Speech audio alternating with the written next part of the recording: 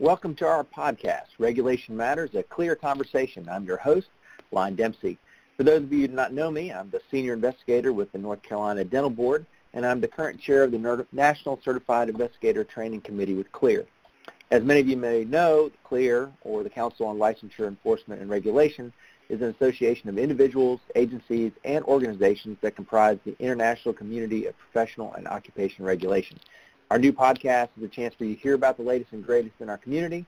And today we welcome Robert Herbert, a special investigator with the Alabama Board of Licensure for Professional Engineers and Land Surveyors, to discuss the investigation that he was nominated for and received the CLEAR Investigative Excellence Award for in 2017. Hello, Bob, and welcome. Good morning. How are you, Lyon? I'm very good, thank you, and thank you for joining me. So a little background, CLEAR's award program honors exceptional contributions to our regulatory communities, and the Investigative Excellence Award recognizes investigators who has demonstrated exceptional performance in a particular case with performance beyond what is expected or required, resulting in a direct and significant impact to the protection of the public or consumer interest. We're pleased to have you with us today to talk about this case for which you were nominated and some of your investigative techniques that you used throughout the case. I guess if you would maybe start off kind of giving us a little bit of introduction, maybe what the complaint was about and how it came about. Well, actually, this is a multifaceted cases combined into one. It originally started in August of 2013, in which an individual by the name of Roddy Fitzgerald and his firm, which is Commodore Steel Buildings, had provided a client with a pre-engineered steel building to meet the 2009 International Building Code and the 140 mile per hour wind load requirements for down in the Daphne, Alabama area. When Commodore Steel delivered its product and started erection, the client informed them that some of the building components were not sized per the documents. Mr. Fitzgerald indicated that he would get his engineer to review what was installed and provide the client with a revised set of engineering drawings, which never happened. Throughout the investigation, we finally determined that Mr. Fitzgerald and his company, Commodore Steel, provided pre-engineered steel buildings, pre-engineered steel building that would not meet the IBC code of 2009 and the 140 mile per hour wind load requirements. Also, they did not employ a professional engineer for its design, and a professional engineer review showed that the buildings provided did not meet the original design, nor does it comply with the current building code. We did a formal hearing in January 15th of 2015, with the case being presented to the Alabama law judge and the full board. On April 30th of 2015, the board found Commodore Steel and Roddy Fitzgerald guilty and issued an order that required the following: a cease and desist of all actions pertaining to the practice of engineering in the state of Alabama, and then must pay a civil penalty to the board of $2,500 within 30 days, and also submit $1,925 as a payment for costs of the hearing within 30 days. Coming right on the heels of that outcome, in January 28, 2015, new cases were initiated by the board. We were contacted by a professional engineer that Commodore Steel had submitted drawings and initially partially erected a pre-engineered building for the Mount Zion Baptist Church and Irvington Fellowship Bible Church projects located in Mobile County, Alabama, which contained professional and engineer seal of Jalal Katabi, professional engineer, without his knowledge. The complaint further indicated that the steel used by Commodore Steel Buildings for the Mount Zion Baptist Church project, which was also partially erected, was not the grade required for the building to be code compliant. We had an additional case brought to us by the Alabama General Contractors Board. An investigator contacted me reference to the Tri-City Baptist Church in Millbrook, Alabama, in which Commodore Steel was hired as the general contractor in late 2014, but Mr. Fitzgerald provided the engineered Vulcan steel buildings of the Tri-City Baptist Church plans to the city for permitting in February of 2015. The city of Millbrook accepted the Vulcan steel design Tri-City Church plans and issued a permit in February of 2015. The structure was built, but the building put in place was from a totally different manufacturer, and the actual wings of the buildings had been enlarged from 80 feet to 88 feet without any engineering support. So with that information, we started building our cases, which led us to multiple different other locations in southern Alabama, in Mobile and Baldwin County areas, which we then also started 3 additional cases, and all of them were for unauthorized use of engineering seals that were forged. Now, Bob, I know you mentioned a couple of times that these were church buildings or things like that. Was it pretty much all church buildings? Were they, more for the worship service? Was this going to be for a rec center, offices? Kind of what were the structures, that were involved in this? On the initial complaints, they were the main sanctuary and also some administrative buildings were in place. That's what they were initially looked for. We're ranging in prices from multi-million dollars to what we end up finding out additional projects throughout the state, which were all the way down to a garage. So it ranged in a big variety of different type of projects and monetary amounts. So we had warehouses, churches, garages, and in all these cases that we found were that he had forged other engineers' seals, signatures, and dates onto these plans to be accepted to be permitted to be built. And so all these projects were never designed by an engineer, was only designed by Mr. Fitzgerald, who was only a licensed general contractor within the state of Alabama. Wow. So these, I guess, the engineers that were having their seals utilized, I mean, was he photocopying this? Like, I'm not real, working in the dental industry. I don't deal too much with buildings, but, how is he forging this permit process? In this particular case, he had a member of his staff, actually it was his son-in-law, who was very familiar with photoshopping, basically. So he had used an application to scan other documents of legitimate drawings that they would have utilized from other companies who had legitimate engineers design certain buildings for them. They would scan them in, take the seals, signatures from those plans, and then import them and put them into their plans. And so it looked legit. I mean, if you just looked at the plans, it looked as if it was like any other set of plans that any other code official within the state would get and review and then permit for building. So just by looking at it, you would not be able to tell if it was a legit seal or not. Right. Now, were these things then being, I guess, either posted at the site, or were they actually given to like the local ordinances to say, hey, we've had this checked out and approved? Both. And how the process works is when a general contractor, in this case, let's say build the church structure, it must be submitted into the local entity, the municipality, for review. That code official with the local entity reviews it for code compliance. If they're lucky enough to have an engineering department, it may go through the engineering department to evaluate calculations to see if it is sufficient for the area. But typically it's just a local code official who's not an engineer. So they look at it for code compliance. Once they authorize it and they submit it back to the builder, they provide them a permit to build. And so the expectations would be the engineered product is supposed to be built from on-site that was permitted. But in this case, it was never engineered. Gotcha.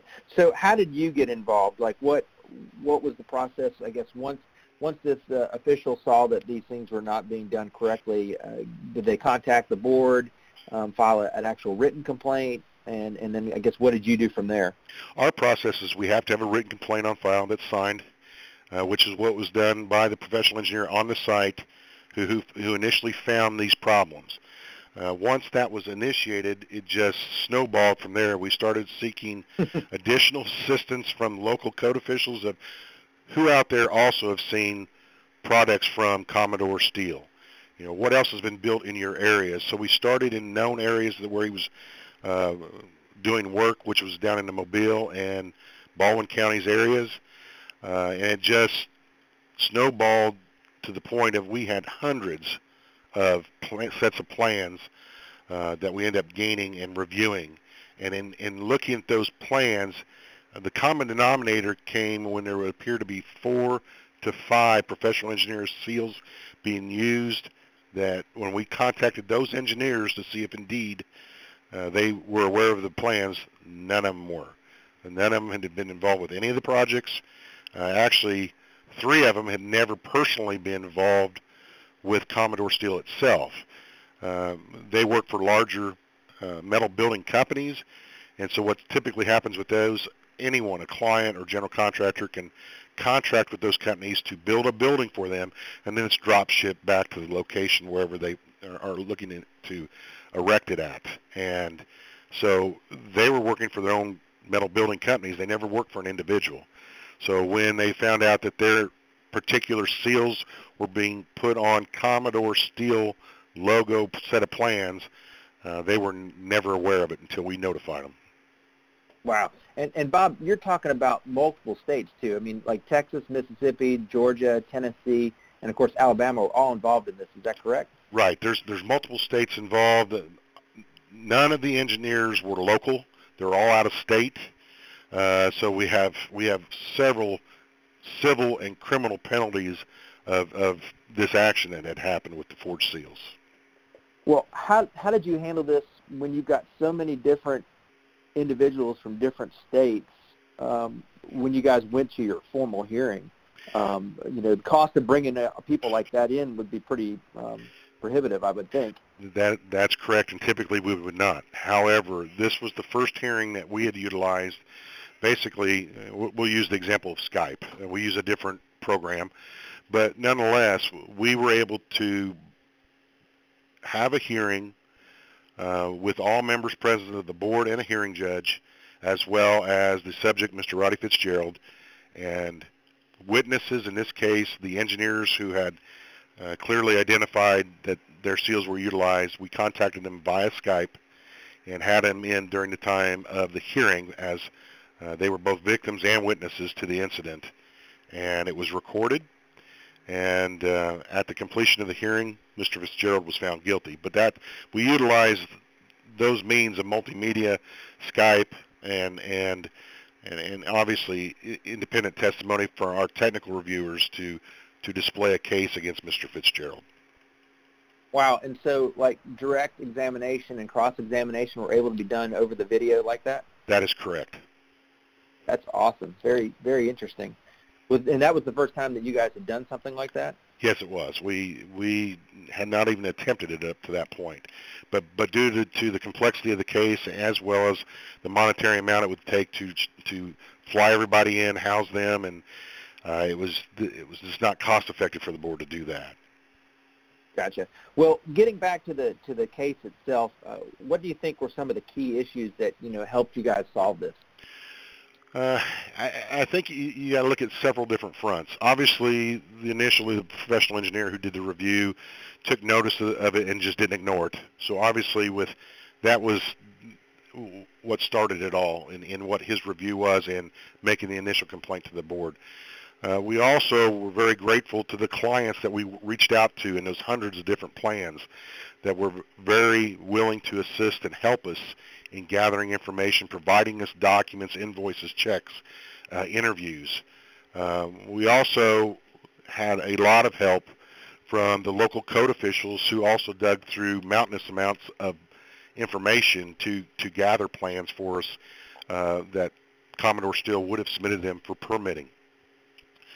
We were lucky enough to have local assistance from the media sources down in the different areas of Mobile and Baldwin counties to get the word out to the public so that they could call in for those who we were not aware about, and they would gather names and information and provide it to us so that we could reach out to them and speak to them. Well, that brings up an interesting point. With the media involved like that, did you you end up getting additional cases that were unrelated to Mr. Fitzgerald because of the media exposure of what was going on. That is correct, and it's something we could not have done ourselves. I mean, things were being brought into us, as well as in the future with the criminal case we had with the criminal investigation. A lot more other information came in that we would never have dreamt of just by our research. So it was invaluable assistance. That's awesome. Well, ultimately, I guess what happened to him, obviously I'm sure the board took some action against him, but I guess in addition to that, were criminal charges eventually levied against him? Yeah, we took the initial case to a hearing, which he got basically a $30,000 fine total. That was both for hearing costs and the individual fines for his violations with us. And we forwarded it at that point to the Mobile County Mobile County District Attorney's Office, as well as the Baldwin County's District Attorney's Office. In Mobile County, we ended up getting 52 felony counts for possession of a forged instrument, second degree, identity theft, theft of property, first degree. He ended up pleading to 5 counts with 5 years apiece for identity theft in Mobile County. Wow. In Baldwin County, they're still working out a plea deal. So, and it's on 4 separate felony counts equally for the same things of possession of forged instruments, second degree, and identity theft and theft of property, first degree. So we still have that ongoing in Baldwin County, so that's yet to be determined. Well, what about some of the other states that I mentioned earlier? And I know obviously you're not in those states, but do you know if they're taking action against him as well? The last I heard from the Baldwin County DA, they said that Mississippi and Tennessee were still going to be taking action. I think they were holding off, though, to determine their actions pertaining to what Baldwin County was going to do. So it's still going to happen. I know he's had some hearings already, at least in Mississippi I'm aware of. I don't know about Tennessee, but they're going to still proceed once, my understanding was Baldwin County had a conclusion to their agreement. Gotcha. Well, a fascinating case. Is there anything, parting words on this case that you want to bring to our listeners? Well, I think really the bottom line is it's old cliche. If there's smoke, there's fire. If you feel as if there's a problem, ask more questions. Make sure you go to the source. Like in this case, the source was the professional engineer. If it didn't look right, contact that individual. See what he knows. Confirm it with him that indeed, in this case, it was his product. And as it turned out, it was not. We just can't assume things. You need to dig. If something doesn't feel right, it's probably not. Very good. Well, thank you, Bob, for your time and being a part of this podcast. I was actually on the committee that selected your presentation, The Fitzgerald Effect, which is going to be at our CLEAR Annual Education Conference in Philadelphia this year. So I definitely look forward to hearing more from you about that and this case. And again, thank you for listening. We'll be back with another episode of Regulation Matters, a clear conversation, very soon. Please subscribe to our podcast and feel free to visit our website at www.clearhq.org for additional resources. Finally, a special thanks to CLEAR staff, specifically Stephanie Thompson, our content coordinator and editor for this program. I'm Lyon Dempsey, and I hope to be speaking to you again soon.